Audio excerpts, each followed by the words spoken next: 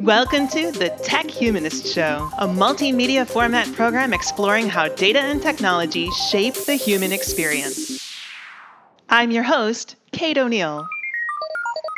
This week, distilled to its basic, it's like quantitative social science is math with context. Raman Chowdhury's passion lies at the intersection of artificial intelligence and humanity.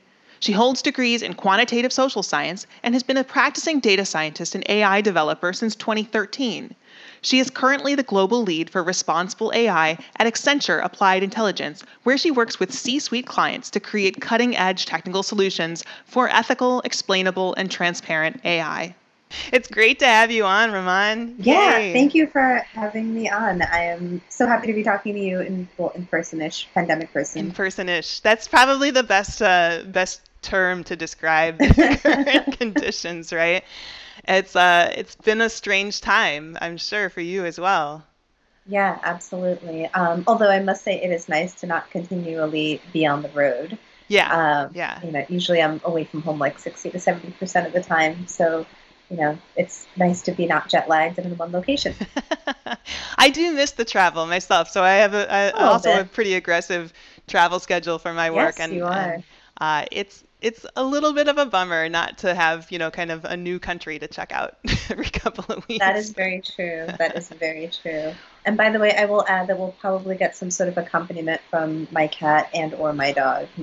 The dog is sitting right down here, and the cat's kind of behind the computer right now. So I love that. So my cat is in hiding somewhere, and she's done really well so far at not making an appearance in this show. But I feel like one of these days she's going to demand her cameo.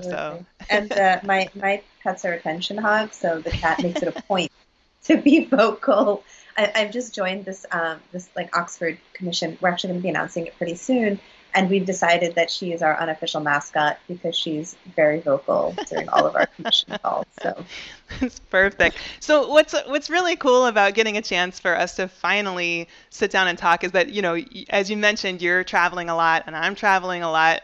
And I know that we have been following each other on Twitter for a while, and it seems like our paths keep crossing. We'll be like in the same city, either on the same day or ships passing in the night, and we just haven't had a chance to overlap enough to sit down. So this is it. This is our first chance to do that, and that's really exciting. To me, it's exciting because from the moment I first kind of interacted with your profile and with you online, I got the sense that, first of all, I love how you come across online, but that your area of focus is so it's so relatable to me. This intersection, of course, of AI and humanity is very parallel to mine in tech and humanity. But also I noticed that you have degrees in political science. And so I thought it's your PhDs in political science even, isn't it? Yep. Yeah. So to me, that is incredibly intriguing because it sort of, I can relate to the idea, not that, I have a background in political science, mine is in languages, but just this idea that education and that framework probably shapes, your thinking and your mindset about things, right? And absolutely. The idea of systems and the public good and that sort of thing. How does that shape your work and your thinking? Yeah. So the thing that really drew me to political science, and this was actually even as an undergrad at MIT, was the idea of essentially, distilled to its basic, it's like quantitative social science is math with context. And I really like math with context. Right. Or maybe another way to put it would be, I think it's really fascinating to understand at a high level patterns of human behavior using data. But the way I framed all of those sentences, especially the second one, centralizes the human. It centralizes society. And what I find intriguing / frustrating, depending on my mood at the moment, is that often when we talk about technology like artificial intelligence, but technologies in general, but especially with AI, we've started to kind of talk about the technology as if it supersedes the human. And I have this whole article I wrote called The Retrofit Human, where I raised that concern.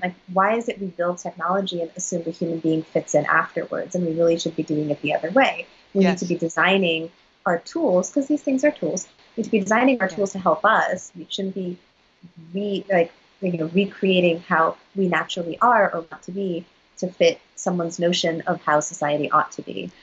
So in your mind, what is that kind of core human concept? Because to me, I also mentioned, that a lot of the ideas felt parallel in our work. And one of the things that I find I keep coming back to in my work at the core of human experience feels like meaning and the making Yeah. meaning and the quest for meaning. And so that's one theme that just over and over again, I keep finding myself returning to. Is there a similar concept for you that you find yourself returning to in your work?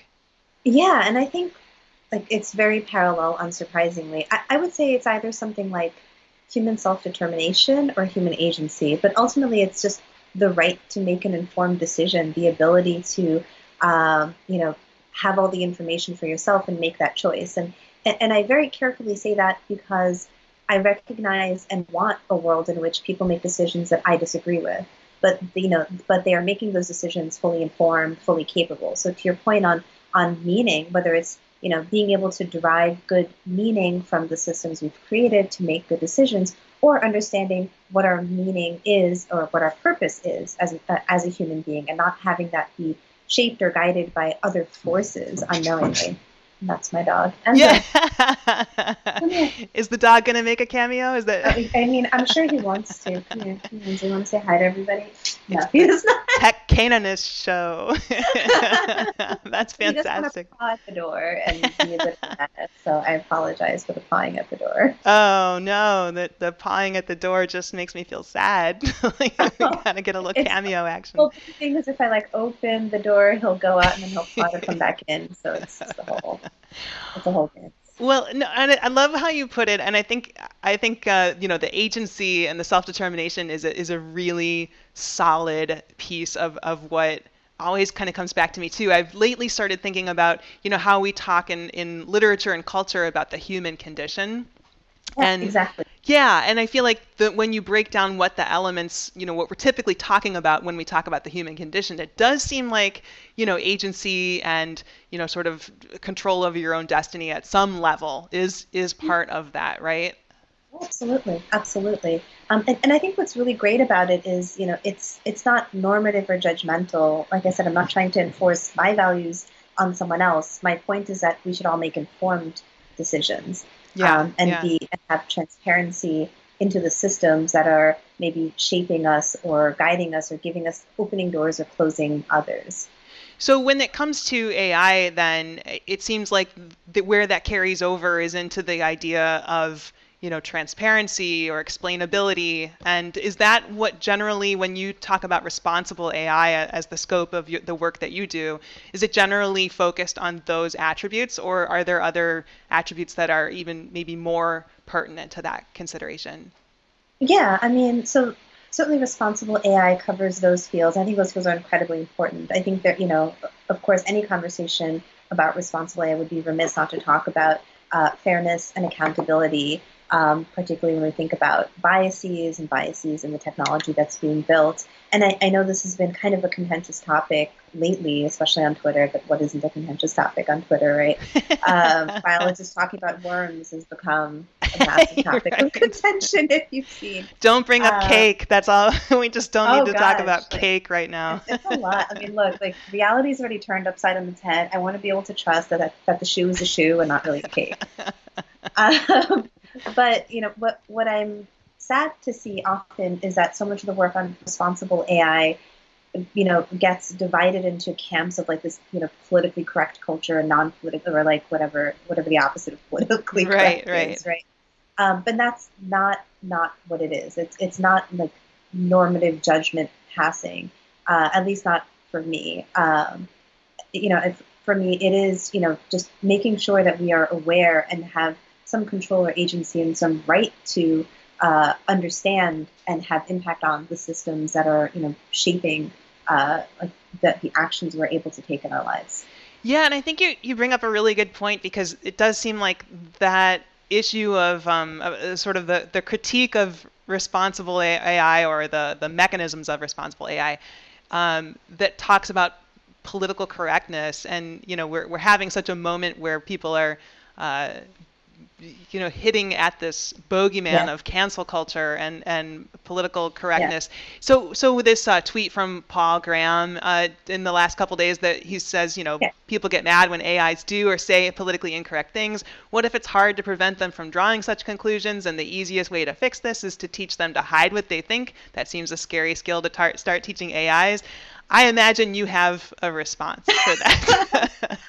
I mean, just like before I even get into what I think, like sort of let's unpack all of the assumptions behind that statement. There's just a lot of anthropomorphizing happening. Like, what is this like teaching the AI to hide? Like, these are not like these are technical systems, right? They are making, yes, it is a predictive model. It is, quote, making decisions, but not in the sense that human beings make decisions. Like teaching, you don't really teach an algorithm to, quote, lie. Like Hmm. you can do particular things to it to make it come up with certain answers or not come up with certain answers. But if you are hiding output or hiding outcomes, that's a human decision from a design perspective. So, like, let's talk about the people who are creating. Ultimately, that's the weird thing about that statement. This is weird anthropomorphizing happening. I simply cannot understand. Like, and this is not like sort of the responsible AI community saying this. We have plenty of people, who are some of the trailblazers in the field of artificial intelligence saying, like, we are nowhere near the singularity. We are not near any sort Right. of AI system. And, we will define it as like narrow AI. We are in the world of narrow AI. So let's box this into what it is today. Like, we are nowhere near creating this system that's, quote, lying or, quote, making decisions. We're in a world of narrow AI. We apply things to very narrow use cases. So that's one. Like, hiding things is very odd to me. And like, it's not about having politically correct answers. To be like, I work for Accenture. Uh-huh. Accenture is, obviously they were forward thinking and hiring somebody to do responsible AI. I don't sit in corporate social responsibility. I don't sit in corporate citizenship. Those are amazing parts of Accenture and parts of every company. But I sit in core business functions. If Accenture, a 500,000 person company, thought that responsible AI was creating politically correct answers, I don't know if I mean, I'm not our CEO, but like, that'd be a strange place to put somebody. Yeah, that's a I'm really part interesting of point. Right? Like, I'm part of core business functions. My job is to create solutions with value. If you're creating a product that doesn't serve a portion of your population, you have not created a good product. So, for example, if you are making a credit lending model that is discriminatory towards women because of the history of credit discrimination against women, this is not about politically correct culture. Do you just want to not give people money who would pay you back? Like, I don't understand. Like, do you not want to make revenue off your product because you have literally an underserved market? So you are telling me that you don't want to address an underserved market? Like, and in some sense, like in a business sense, that is what some of this work is about. It is about making good products that serve your clients, that serve your customers. Yeah, yeah, And sort 100%. And of I just want to interject there. I feel like I've seen interviews with you where you talk about the need for there to be discussion that's bigger than profitability and efficiency when it absolutely, comes to, business uses of yeah, technology. We need to absolutely, understand, what is what's about humanity and her human flourishing. So it's really important that those yeah, attributes be part of that discussion too. But you're right, absolutely, at this core level, of course, business is going to be investing primarily into technology that's going capacity and scale to their opportunities. I think right, that's a savvy observation, and you're right. yeah. Like, why would there be a function for responsible AI in the core business if it weren't likely to produce, desirable outcomes for the business? Right, exactly. And also, I'd say like human flourishing, creating something with positive impact is not at odds with good business. And frankly, some this is what some of the biggest the CEOs of some of the biggest companies in the world recognize, that some of what you build, especially if you're a B2C company, is about brand. It's about how people feel when they interact with your technology or your Right. product, or if you're making like soda or a fast food chain, or clothing, like you are trying to spark an emotion. Frankly, right? People buy, like, especially in the US, we have no lack of choices. A lot of our goods are actually perfectly substitutable. Why do you buy Coke versus Pepsi? Why do you go to McDonald's versus Burger King? I'm just like naming things, right? Right. Like, some of this is an emotional decision. And so it's again not necessarily some sort of weird like lefty PC culture to say, we want to make things that make people feel good, that are aligned with like society's values, and we're getting some pretty clear indicators of what a lot of people feel today. Branding is definitely important for companies. Yeah, yeah, that's a really good point too. I think that that comes up a lot in my own work that the I talk about meaningful experiences, and people are always like, well, how do you measure meaningful experiences? It's like, well, actually, if you're creating meaningful experiences, then you should have a whole host of holistic measures that tell you that you're on the right path. And everything you just talked about is all, part of a model that actually tells you, you're Yeah, moving in the right direction. People can remember your brand. People have delightful experiences. They'll recommend you. They'll, yeah, your cost of acquisition and retention is going to be lower because people have good experiences with your brand. right. So all of those things Right. are And part it's of it's it. also this notion of value, right? I think sometimes people can get overly narrowly focused on value as revenue generation. Value comes from many, many different things. And to be perfectly frank, people often choose less, quote, efficient outcomes or, less economically sound outcomes because of how it makes them feel. Right. And I suppose maybe a frivolous example, but an extreme example of it would be why people buy luxury brands. Like why would I buy a canvas bag from like Louis Vuitton versus Target? Canvas is basically canvas, Right. right? Like Louis Vuitton doesn't make better canvas, but like they recognize that how it makes you feel and the experience. Or to give a techie example, Mhm. Apple spends so much money on design. They spend like there are entire articles on how every Apple product opening it is designed to feel like you're opening a present, like you're getting something special. Right. That was purely intentional. And if we're going to try to make this case that tech is about efficiency and value, then go talk to Apple because they don't seem to believe that, right? They fully understand the experience of an individual in interacting with technology, like a phone or a computer, is also an emotional experience. Yeah, yeah. So in terms of AI and what the experiences we are increasingly creating with algorithms, algorithmically optimized systems, how can people think about more meaningful and more human flourishing kind of systems when it Right. comes to those types of interactions? What do you recommend there for people? Yeah, and here's where I think it's really interesting, like as a political scientist and a social scientist, 'cause I draw a lot from my background when I think about these things. You mentioned the concept of systems earlier, Hmm. and this is absolutely true. Like these technologies don't live in a bubble; they exist as part of an existing infrastructure of systems that impact us. So if we're talking about, for example, a recommendation system to decide if to help judges decide if certain prisoners should, get bail or not get Right. bail. What's really interesting is not just how this impacts the prisoner, but also the role of the judge in sort of the structure of the judicial system and whether or not they feel they need to be subject to the output of this model or whether they have the agency to say I disagree with this and I don't, and that impacts how this outcome plays out for the individual who's on trial, right? So a judge is somebody who is in a position of high social standing. They're considered to be highly educated. If there's an algorithm and it's telling them something that they think is wrong, they may be in a better position to say, I disagree, I'm not going to do this, versus somebody who is, let's say, an employee, like a warehouse employee at Amazon, Hmm. or somebody who works in retail at a store where your job is not necessarily considered to be high prestige, and you may feel like your job is replaceable, or worse, you may get in trouble if you're not agreeing with the output of this model. So, like thinking about the system that surrounds these models, it could actually be kind of an identical structured model, but because of the individual's place in society, they can or cannot take action on it. So I think these things are really important to think of. Yeah, that's a really important point I find in talking with companies too about employee experience and about thinking about Right. how culture is going to be developed around digital transformation and how they're going to incorporate more and more automation into their businesses. So much I find of that discussion needs to be about the increasing importance of good judgment from humans. Yep. Like people being Yeah, able to yeah. make good judgment calls and being able to say, like, this is asking me to do the wrong thing.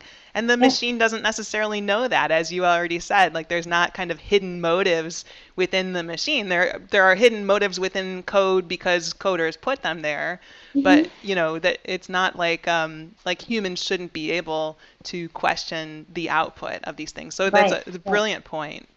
Yeah, and like two points to that. One is when I talk to companies about governance, and AI governance has actually become like one of the bigger things to think about rather than just purely focusing on like model audit, model explainability. So like a few thoughts on governance. So again, kind of drawing from my background as a political scientist, I find it very interesting that all of us, even those in the responsible AI community, are approaching this notion of governance from a non-democratic perspective.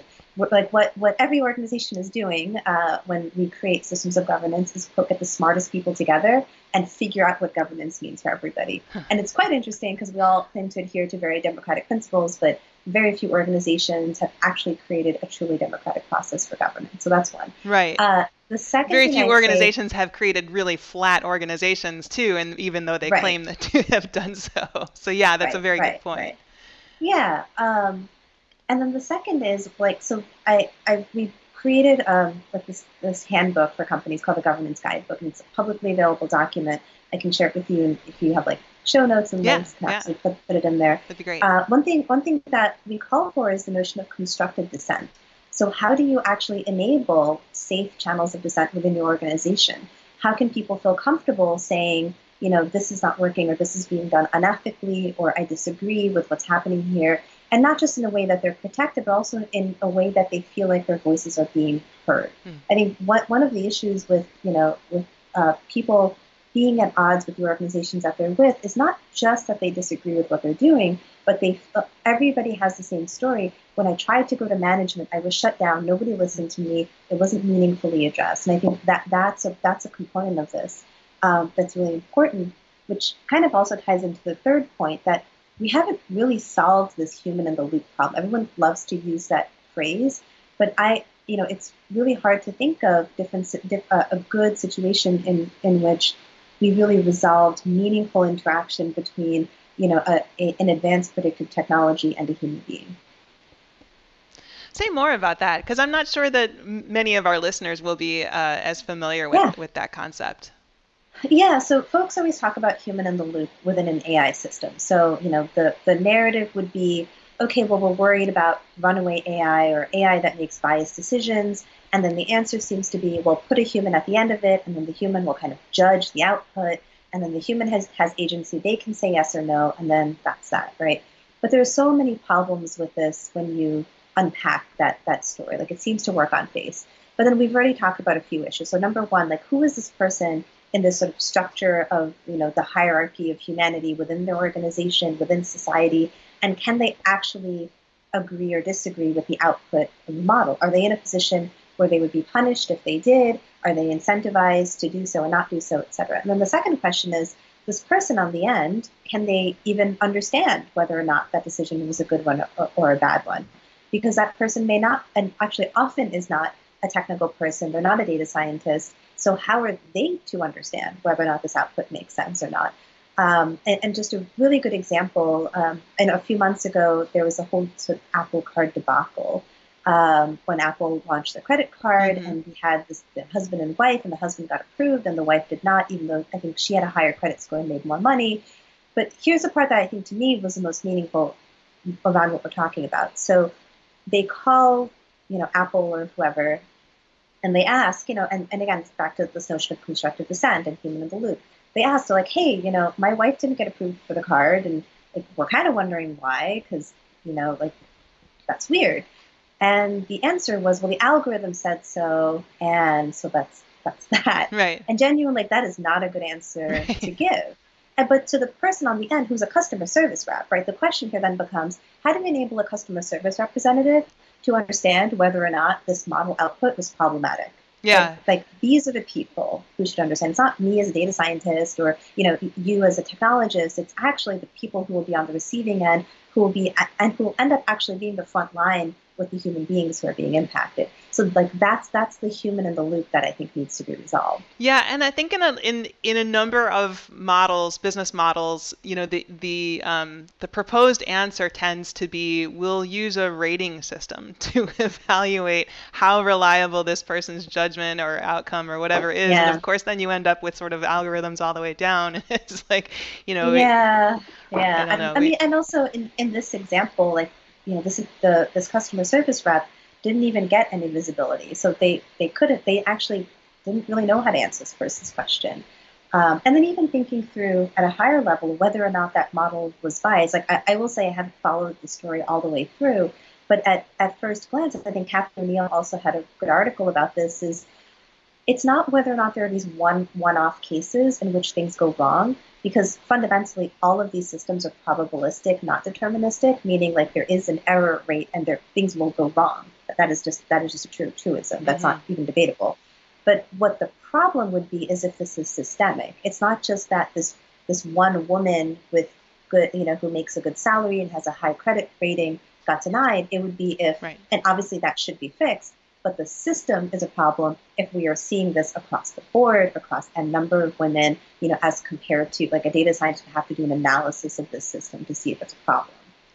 And certainly, I mean, it's easy to come up with examples from across different parts of society and parts of technology where, this algorithmic bias reflects systemic bias and that we have Oh, those problems. absolutely. And I think Absolutely. the discourse on that is raising, but it seems like we probably also need, beyond discourse, we need other solutions. Where are you on regulations for much of this? Like, where are you feeling like we stand on, the maturity of that discussion and where we need to be with that? Yeah, it's been really interesting to see what different what regulatory bodies are coming up with all around the world. So most likely Europe will be ahead of the pack on this. The European Commission's the HLEG has come up with a white paper that came out in April. I think there's a follow-up to it that's scheduled for December, but who knows in pandemic times if they're going to get everything done by then, which would be understandable if they didn't. The UK Information Commissioner's Office also has like a really great paper on risk-based approaches to understanding AI systems.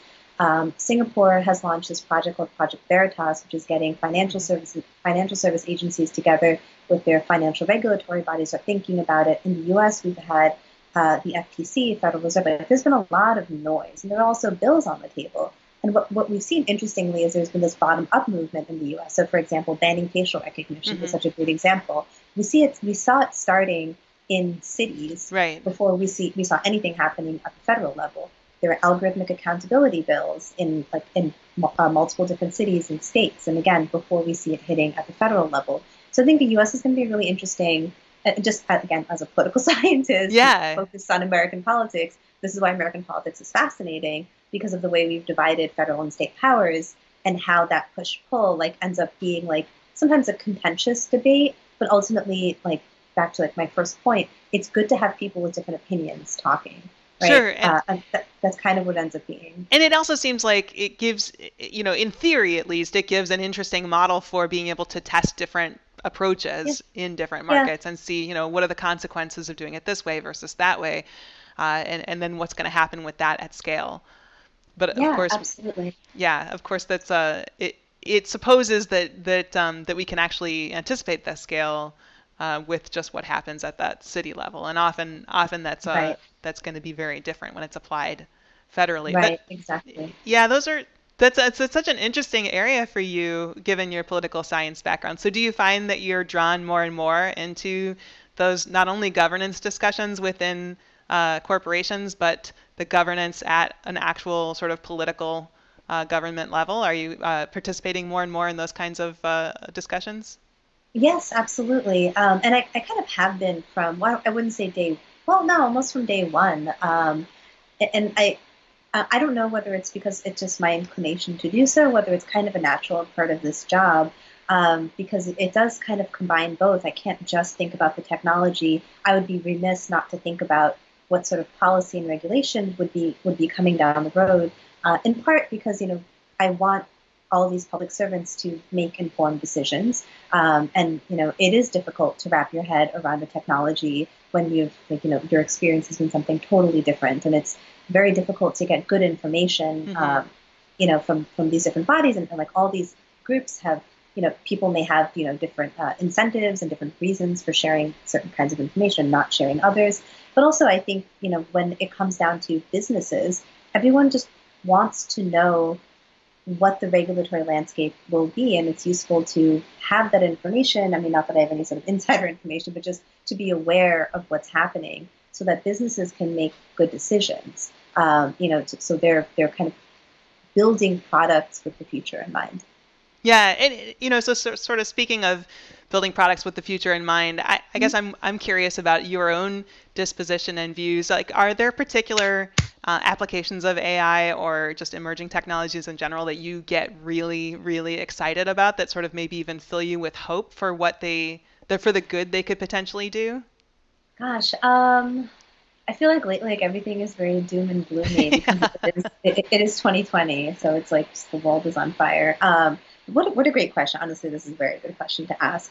I what I think is amazing about this technology at a meta level, and what interested me in it, in technology, is just how much amazing potential it has for us to question our institutional paradigms, and us to question why things are structured the way they are. And I think the thing, if I were to pick one thing that got me the most interested in this technology, is actually the potential for ed tech, which is funny because ed tech has now become one of the biggest topics of conversation in talking about all the negative of the surveillance state. Right. But you think about it, like what it should be, what something like ed tech should be, is a complete reimagining of education. Because number one, like educational systems do not actually help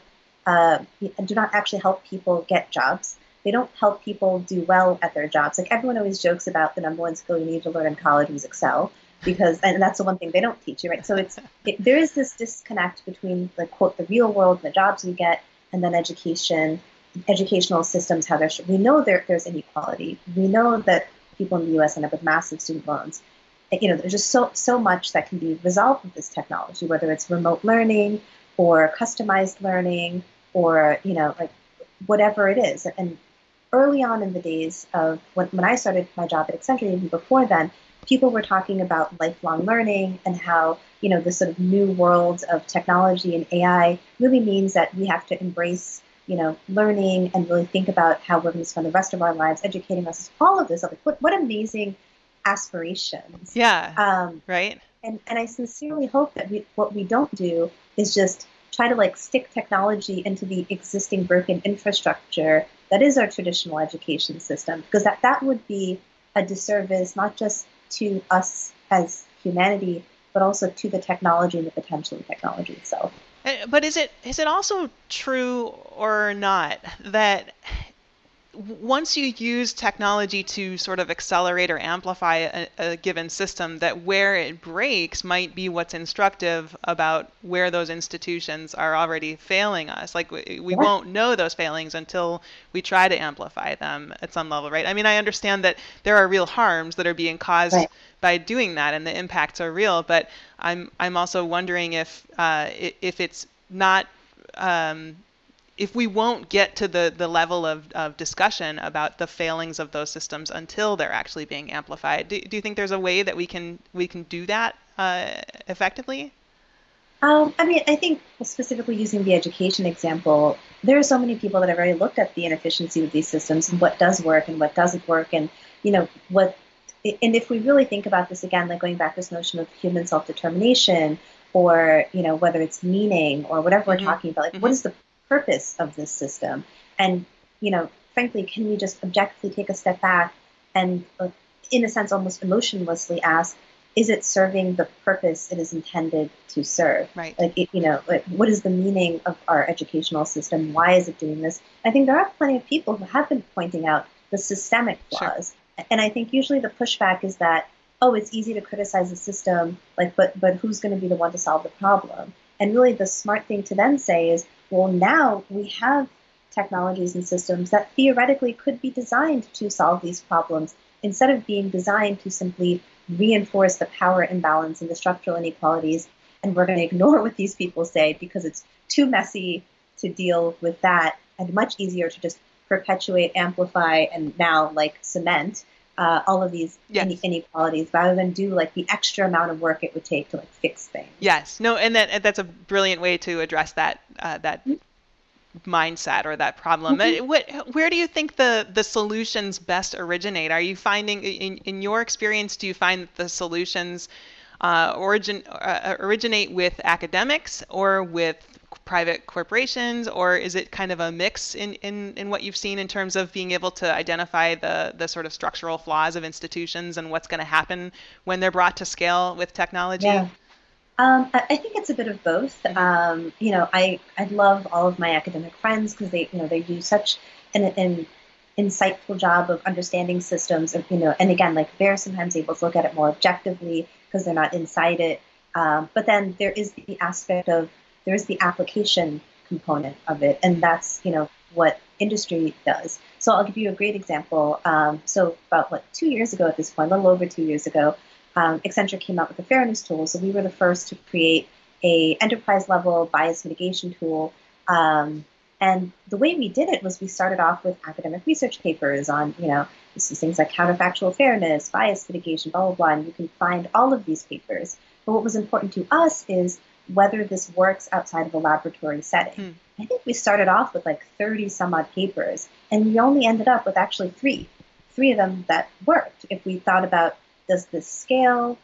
Is this generalizable across multiple different settings? And is this possible within the way a data scientist does work? So that was basically our criteria. So I think everybody has their role to play. There's definitely value in pursuing research, and even research that seems crazy and weird. But then there is certainly value to trying to ground that research in something pragmatic and applicable. Like it is wonderful to live in a world of like all of these possibilities, but then at some point, if you want to make these reality, you have to ask yourself, will people use it? How can I make it so that somebody will use it? And is this actually as beneficial as people are claiming it can be? And does it matter, do you think, in the context in which the technology starts? We were talking a little bit before we got on about this Mm-hmm. current story about that broke, I think, today, about Facebook using a simulation with AI to simulate bots and other kind of bad user behavior, so that they Mm-hmm. knew better how to moderate against it, which I think I think you had said at one level of abstraction seems like a really good idea from like a data science model, right? But from another level of looking at it, you can easily see how this may not be ideal to train to begin to develop that sort of training. So does it matter where the kind of origins of a technology are, or do we always need to be working toward these good outcomes and the best of humanity sort of outcomes? Yeah, so two parts to it. One, I think all of my STS and HCI friends, and I agree with them, would say the origin of technology absolutely does matter. Like, Hmm. this is why so many people study the history of technology. Things that are built for military use, even if it is moved into the commercial space, which is, by the way, a lot of technology, will Hmm. still hold with it the vestiges of, let's say, surveillance or Hmm. monitoring, because it is ultimately built assuming the world is a particular way. In other words, there are good people and bad people. There's me, then there are the others, right? There's me, then there's the people I'm protecting, the people I'm fighting, because that's just how the military is Sure. structured, right? So then it's just fundamentally how your view of the world will impact the technology that you build, and I think that's really really important. And maybe even to abstract it even more, and going back to like all this conversation about quote political correctness culture and designing an AI that quote hides itself. I think what Paul may be missing and some of you may be missing is that often you create technology with well, not often, you create your AI with an optimization function. Like there's Hmm. a goal to this. And this has kind of been some of the critiques of the way like some of these research firms have been trying to arrive at sentient AI Hmm. is by having them play these games, and they have them play combative games, Hmm. right? Rather than have them play collaborative games. Right. And again, your objective function matters. If my objective function is to win a game where I have to kill everybody to win, or it's a zero sum world in which I have to have the most amount of points to win, right? Then that sets up a very different system than one in which I'm training it to play a game where we have to be collaborative and collectively succeed. Right? Two totally different worlds, but it's all a function of your objective function. So going back to this like, Facebook example, I think it is actually really cool to kind of they're basically like simulating red teaming, which is kind of awesome because rather than kind of wait for bad things to happen, they're saying we're going to kind of proactively model the world. But the problem with it could be is that you have to, it's not necessarily future adaptable. And if a new thing starts to happen, that obviously cannot be modeled within the existing system that you've built because your existing system is only based on the past. And I think a really good pragmatic example might literally be something like Gamergate, right? And a lot of folks, and a lot, especially the women who are impacted by Gamergate, will say, you know, we were yelling and screaming about how Gamergate was really like the canary in the coal mine about like this whole incel culture, this whole like underground culture of like just, you know, like a lot of the issues that we talk about today, people getting harassed and doxxed and, you know, all of this was, you know, the canary in the coal mine was Gamergate and people ignored it. But then you think about it, if you're trying to build a predictive system, Gamergate, prior to Gamergate, would not fit into your paradigm of the world because that had never really happened like that before. Right. So it's a good idea if the world is going to stay static. If the world is going to change, you actually need to have some balance to it that understands how the world's changing. Yeah, and I think by the same token, it kind of goes back to what we were saying earlier about, you know, there's a body of work already that has identified problems. Like there have the scholars that have already identified problems with ed tech and sort of the systems of institutional education. You know, that knowledge already exists, the scholarship already exists, so that it's parallel here. It feels like there's been plenty of light being shown on some of the areas that need the most work in terms of content moderation, in terms of making sure that, you know, bad actors are banned and that can't get through on all the social platforms. But it seems that Twitter, Facebook, you know, and so on don't necessarily adopt those recommendations, and instead it's like Facebook wants to play a game with itself in order to come up with this war game, as you so aptly described, to be able to identify what it probably could identify just by taking the recommendations of experts who have been saying this kind of thing. Right? Is that fair?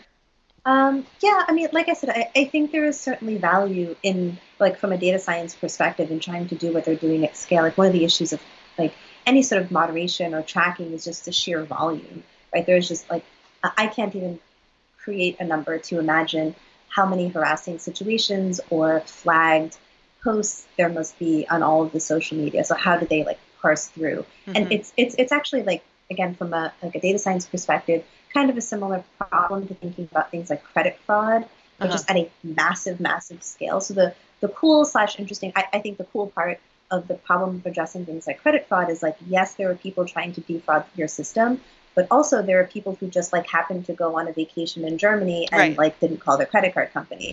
And then how do you do it in a way that you're not going to lose a customer because you're annoying them with phone calls or you're freezing their credit, right? So it's like, it's not just like shut down everything that looks bad.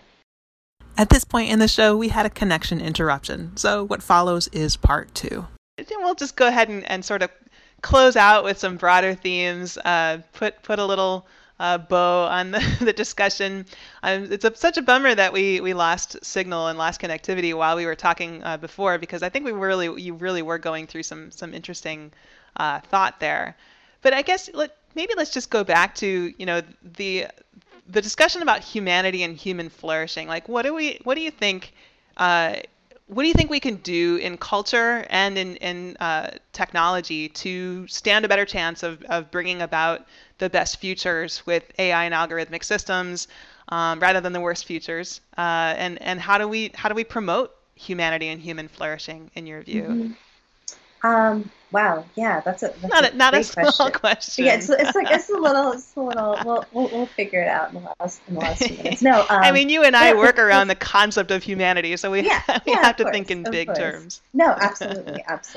I mean, there's a few things. There's kind of the immediate steps, and then there's kind of the longer term, like how do we view things, and I guess, like, as a social scientist, I can't help but think of it as, like, you know, like atomized systems that exist. So one, I would say, is first, like, what can businesses do to enable responsible AI. And that's pretty much the crux of my job.